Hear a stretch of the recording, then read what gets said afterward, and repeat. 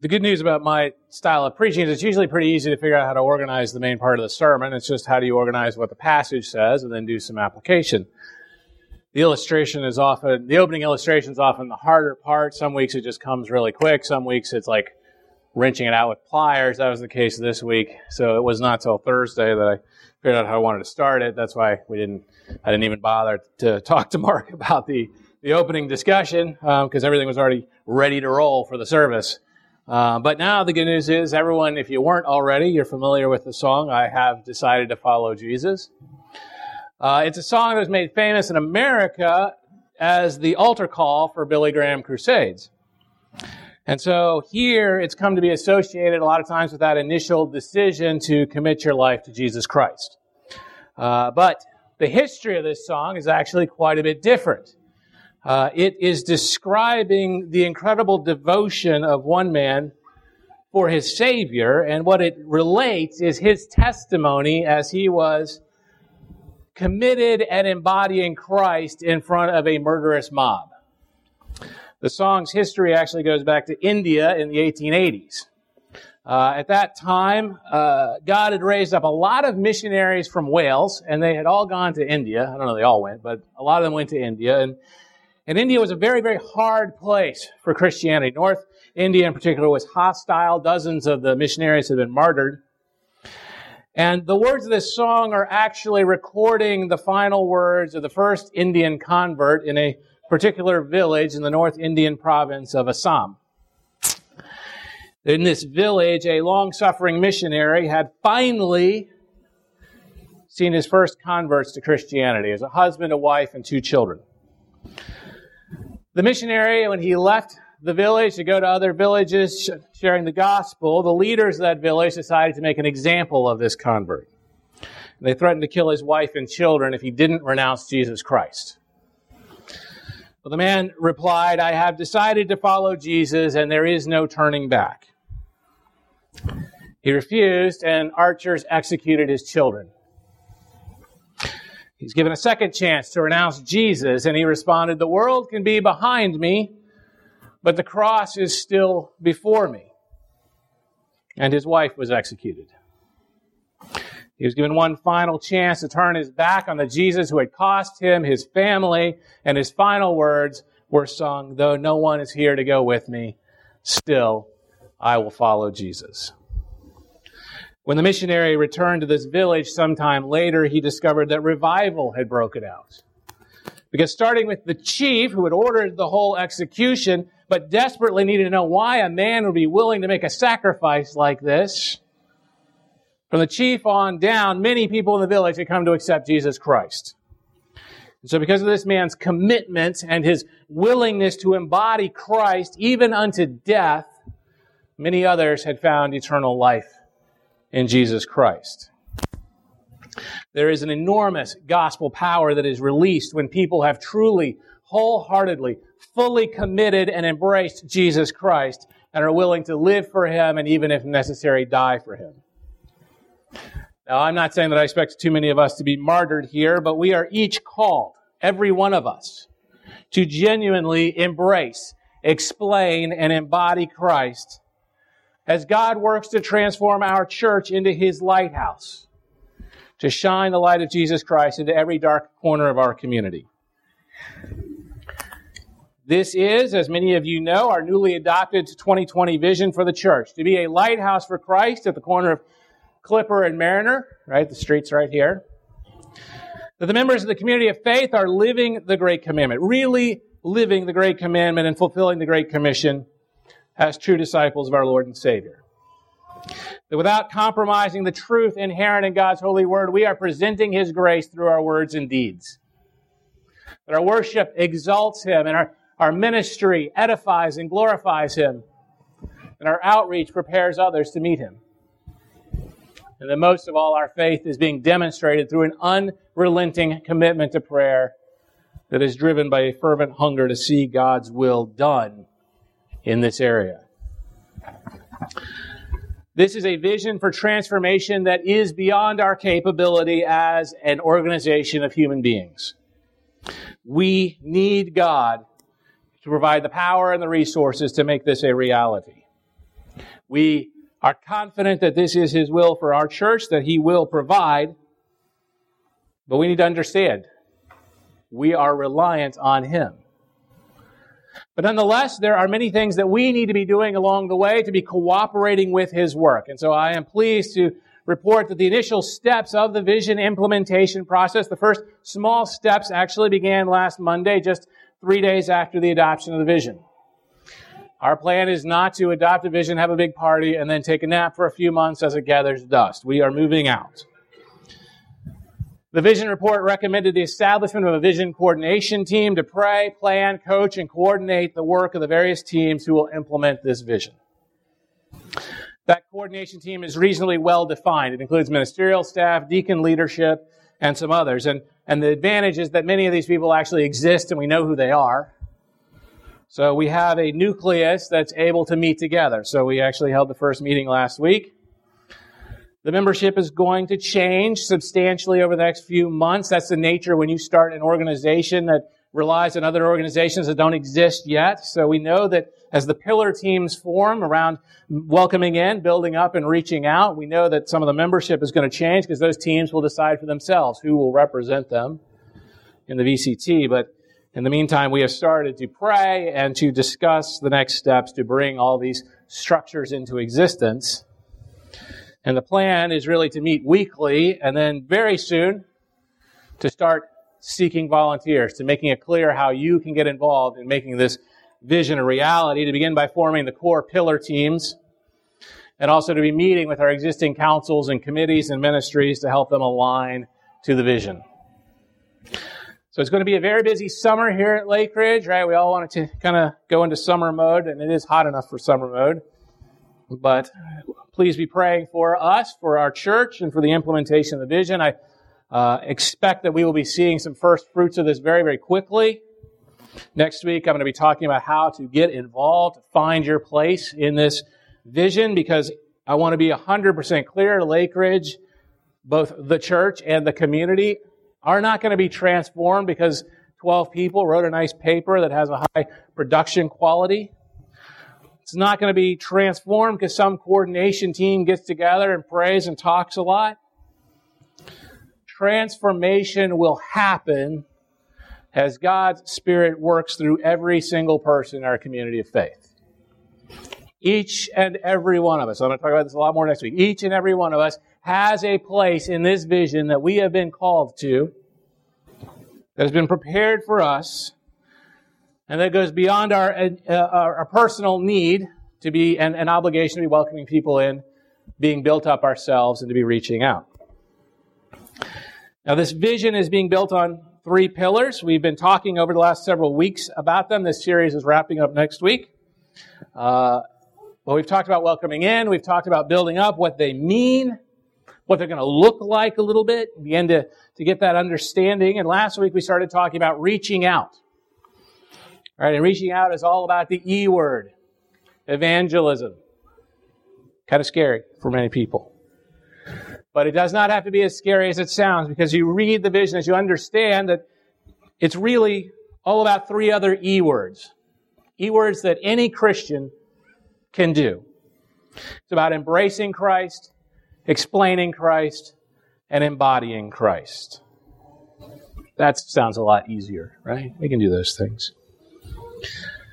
As a reminder, reaching out, and last week we had cards. If you didn't get a card, just if you go through the doors, on the right on the table, there's a table that's got the collector card that goes with each of the 3 pillars, welcoming in, building up, and reaching out. All right, reaching out says that we are a community of faith in which every disciple is compelled by their love of Christ and nothing else, our love of Christ, to share the good news indiscriminately. Our outreach demonstrates our love for all our neighbors while including opportunities for each believer to engage every segment of society for the sake of transforming lives through that good news.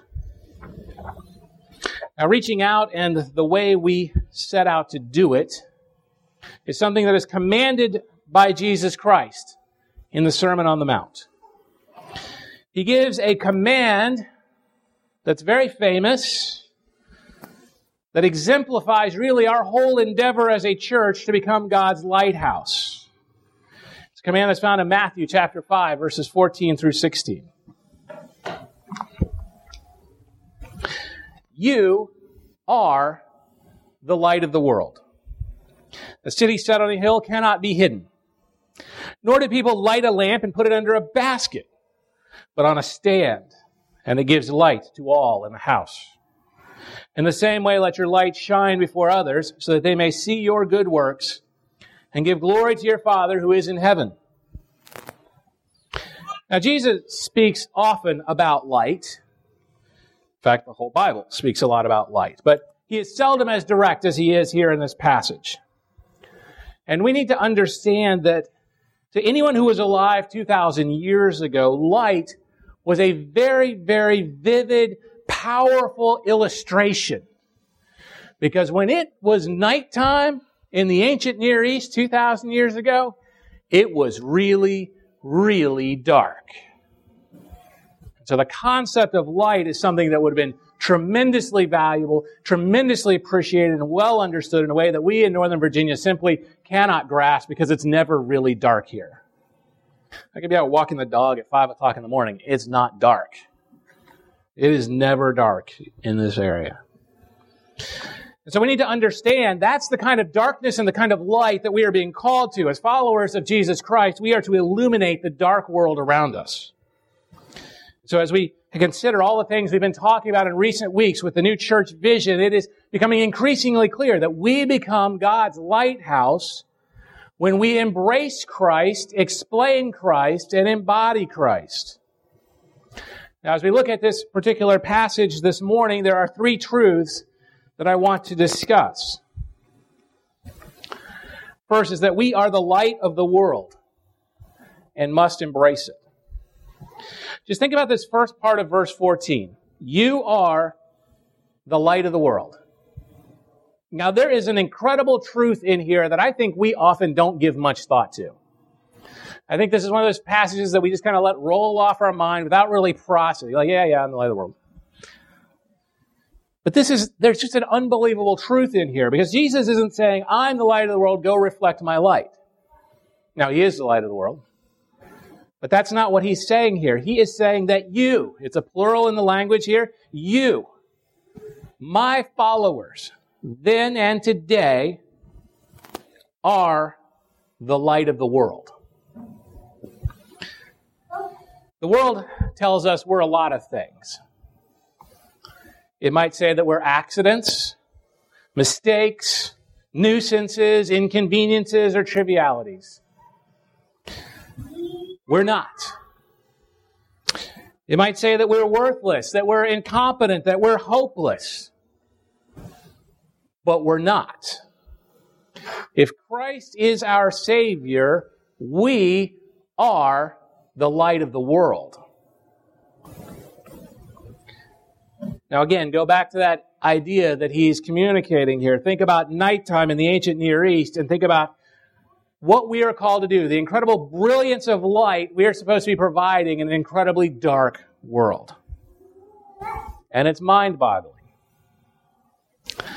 There are going to be days where we might feel depressed, where we might feel anxious, where we might feel worthless or too messed up to be of any use, or we feel guilty or ashamed, or there's something deeply wrong with us. But those are feelings. What we have here is who we are if we are a believer in Jesus Christ. If we are a follower in Jesus Christ, we are exactly what he said, the light of the world, a light amidst deep darkness. And we're the light of the world because when we embrace him, Jesus lives within each of us. Christ in you, the hope of glory, as Paul says. Jesus is the light that came into a very dark world over 2,000 years ago. And it's a world that wasn't dark just because it lacked electricity. The real darkness was human sin. The real darkness was the great spiritual darkness of the world. It's a darkness that each and every person has participated in because each and every person at some point in their life, usually many points, has chosen to do whatever it is they felt like doing, regardless of what God desires them to do, whatever God tells them to do, whatever God says to not do. We have each sinned. That's the path of darkness. Though in today's modern age, we often twist it around and call it enlightenment. We have each chosen to break God's standard of moral and ethical perfection, and whether it's done out of selfishness or greed, out of vanity or anger, lust or drunkenness, abusiveness, whatever it is, we all have issues. We have all been filled with darkness. And when we were in the darkness, there was nothing we could do to escape it. We could try really hard, do better the next time, but we would always fail. Because our desire to sin was so powerful on the one hand, and on the other hand, the holy God of the universe will not tolerate the presence of sin. So we were hopelessly separated from God when left to our own devices. I believe Philip already referenced 1 John 5 and 6, where the apostle writes, God is light, and in him is no darkness at all. If we say we have fellowship with him while we walk in darkness, we lie and do not practice the truth. You see, God is perfect light. There is not the slightest trace of darkness in him. The word, the phrase in the original Greek is incredibly emphatic here. Not the slightest shred of darkness. There is no hint of sin in God. He is perfect. And therefore, while we still have darkness and the stain of sin in our hearts, we can't ever walk in that light. We have no light to shine. And yet God loved us so much that he didn't leave us doomed to walk in the darkness of our own sin, to squat forever in our own squalor, forever separated from our Creator. But the only way to get us out of this, to deal with sin like ours, is through the sacrifice of blood, a life destroyed to pay the debt for our sins, each of which deserves and requires death.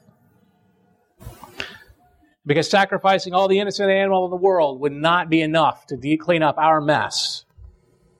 God provided one special sacrifice, the once-for-all sacrifice, the one man who never sinned, who is eternal, immortal, present at creation, all things created through him, fully God and yet fully man. Jesus Christ, whom John explained was the propitiation for our sins, and not for ours only, but also for the sins of the whole world. Now, that word propitiation is a mouthful. I always wonder if I'll get through it when I say it out loud. Propitiation describes the sacrifice needed to satisfy the righteous anger of God. Right? It is righteous anger. He is right to be angry about the things we have done. And to pay that off requires a sacrifice. That's what Jesus became when he chose to go to the cross, to take the beating, to take the whipping, to take the humiliation, to have the nails driven through his hands and feet. And when Jesus went to the cross, he took our sin with him. The sacrifice of blood that pays the price of the sin, that was accepted by God, and the acceptance of which was proven by his resurrection from the dead. So now that Christ's work is complete and he is seated in heaven at the right hand of God the Father, God has extended the offer of grace and mercy and complete forgiveness to everyone who comes to him in faith, accepting Jesus as Lord and Savior. 1 Peter 2:24 explains, he himself bore our sins in his body on the tree, that we might die to sin and live to righteousness. By his wounds you have been healed. Right? By the wounds of Jesus Christ, we have been completely healed. We are dead to sin. We are alive to righteousness. And everything that we have ever done, no matter how difficult it is for us to forgive ourselves, or how unlikely we think it is that another person will ever forgive us, all of our shame, all of the things that burden us down, make us feel terrible and inadequate, it is all washed away by the blood of Jesus Christ. And so when we embrace Jesus, when we commit to him, when we decide to follow him, we embrace the light and the life everlasting. And those two ideas, light and life, are intimately related, as John explains in the Gospel of John, chapter 1, verses 4 and 5. In him was life, and the life was the light of men. The light shines in the darkness, and the darkness has not overcome it. Thanks to Jesus Christ, we are the light of the world. And the world's darkness cannot overcome it, and it cannot overcome us when we fully embrace what Jesus says and does. Now, Jesus' second truth this morning is that we must shine the light, not hide it. It's good that we are the light of the world, but then there are some responsibilities that come with that. And so first he says, a negative responsibility, do not hide it. He gives two analogies to very vividly demonstrate why we can't and shouldn't hide the light of the world. Now, the first is of a city on the hill. It's in verse 14. A city set on a hill cannot be hidden. Now, anyone who was in that original audience at the Sermon on the Mount would have understood this illustration because Jerusalem was a city on a hill. That's why every reference to going to Jerusalem talks about going up to Jerusalem, because it is a city on a hill. Now, as a walled city high above the surrounding territory, there was no way you could hide it, even if you wanted to. By day, it was well above the dry and dusty land, and at night, it would have been blazing with torches and fires and surrounded by the incredible pitch black of pre-industrial countryside. The city on a hill cannot be hidden. The second analogy is between our light and that provided by a humble household lamp in verse 15. Nor do people light a lamp and put it under a basket, but on a stand, and it gives light to all in the house. Now, in New Testament times, the average house was not super big, and so you typically had one lamp that could light up the whole house. But you couldn't be an idiot and put it under the basket. You get no light, eventually it's a fire, it's going to be extinguished due to lack of oxygen. Instead, what you would do is you would put it on a stand so that it was elevated above the furniture, nothing was blocking it, and then it could reach all the corners of the house. Right? You don't cover it light up, you raise light up. And this is our calling as a church, to be the lighthouse, to be the city on the hill, to raise up the light of Christ, to leverage our prominent location at this intersection to shine Christ's light into every corner of our community. And our calling as Christians individually, we are each to be shining the light, not hiding it. This was an order, a command, and it is grammatically a command, and it is a command to all the believers, all the followers of Christ. We are not to hide it. We must be visible. That means we can't just make the church our basket that we come in, shine our light on Sunday morning and Wednesday night, and the rest of the time we don't shine any light. We have to be out there building relationships, sharing the good news of Jesus Christ, and explaining, as we talked about last week from 1 Peter 3:15, the God-given hope and joy that we have, that we carry in our hearts, even in the darkest, most difficult seasons of life. Because there is a world out there that needs the good news. There are a lot of interesting studies, and very recently a fascinating study talking about categorizing all the cities of America between those that are churched, ever increasing or ever decreasing number, those that are de-churched, those that are unchurched, and those that are post-Christian, meaning they've never heard the gospel. That is an increasing category in our country, whole cities. New England leads the way, but the upper North, Pacific Northwest is also right out there that have never even heard the gospel. Right? The world is dark out there and is full of people who have ambitions and dreams, who have struggles and disappointments, who have fears and hurts, and they're looking for a solution. They don't even necessarily know what it is. They grasp from one system to another, try to rely on one thing after another. Without Jesus Christ, there is no long-term solution to their problems. There are an increasing number of people out there, including in our community, some born in America, some born elsewhere, who have never heard the gospel of Jesus Christ. There is a vast mission field, North American and international, literally waiting in every direction you can cross the street from this building. So we have a responsibility to stop hiding the light and instead shine the light by embodying Christ through our good works. See, verse 16 is really explaining a lot of the how as well as the why. Verse 16 says, in the same way, right? So that always means you got to look at what was in the previous verse. So in the same way that you don't hide a city on a hill because it's impossible, because it's just too big and visible. In the same way, you don't cover up a lamp because that's stupid, and instead you raise it up. In the same way, let your light shine before others so that they may see your good works and give glory to your Father who is in heaven. Now note here what Jesus says we must be letting other people see. It's not just our words.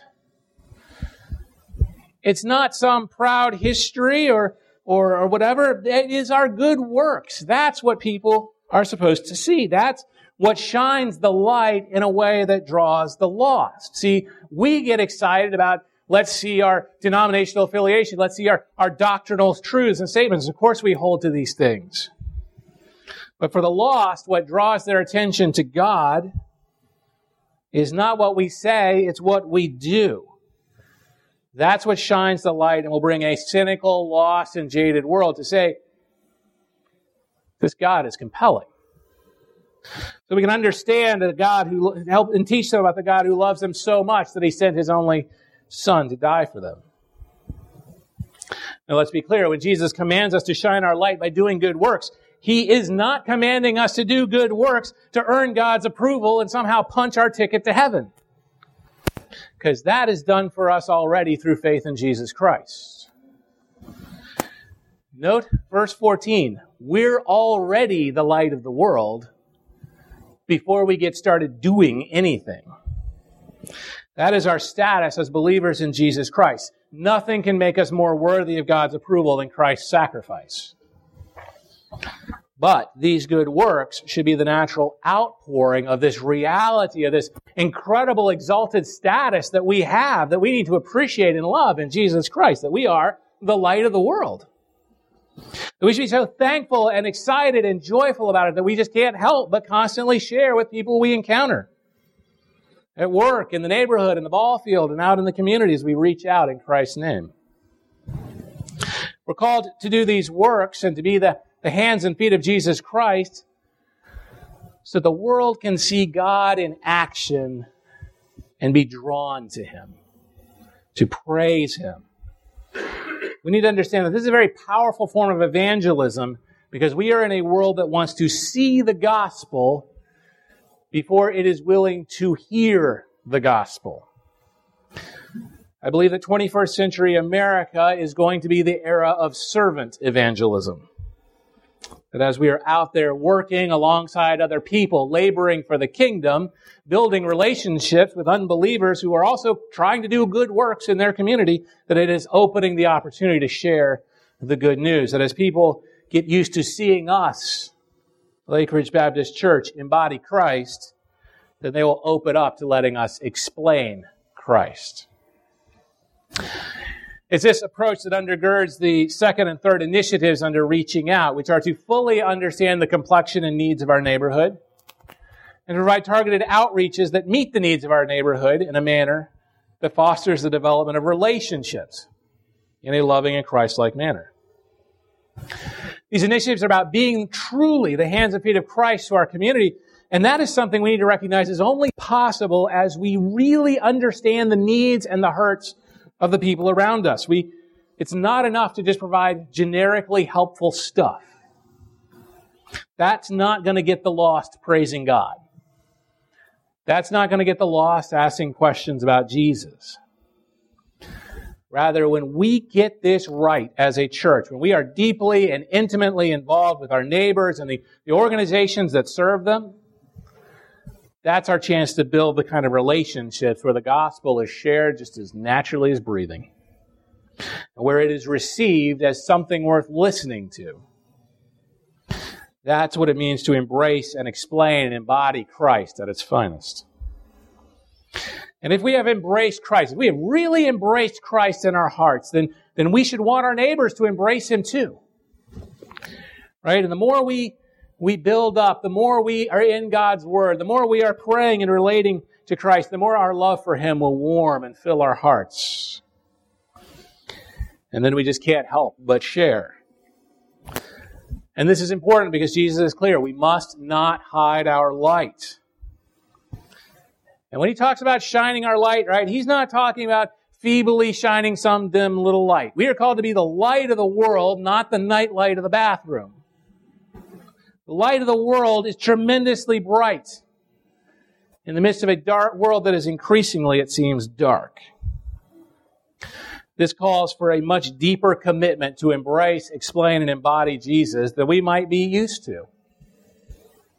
But you know what? If you search Scripture and the topic of following Jesus and being a disciple, while it's quite straightforward to be saved, the call as a disciple is very challenging. Right? We are called to genuine, passionate commitment that is driven by our love of Christ. Not some tepid, half-hearted, lukewarm commitment driven by a sense of guilt or obligation.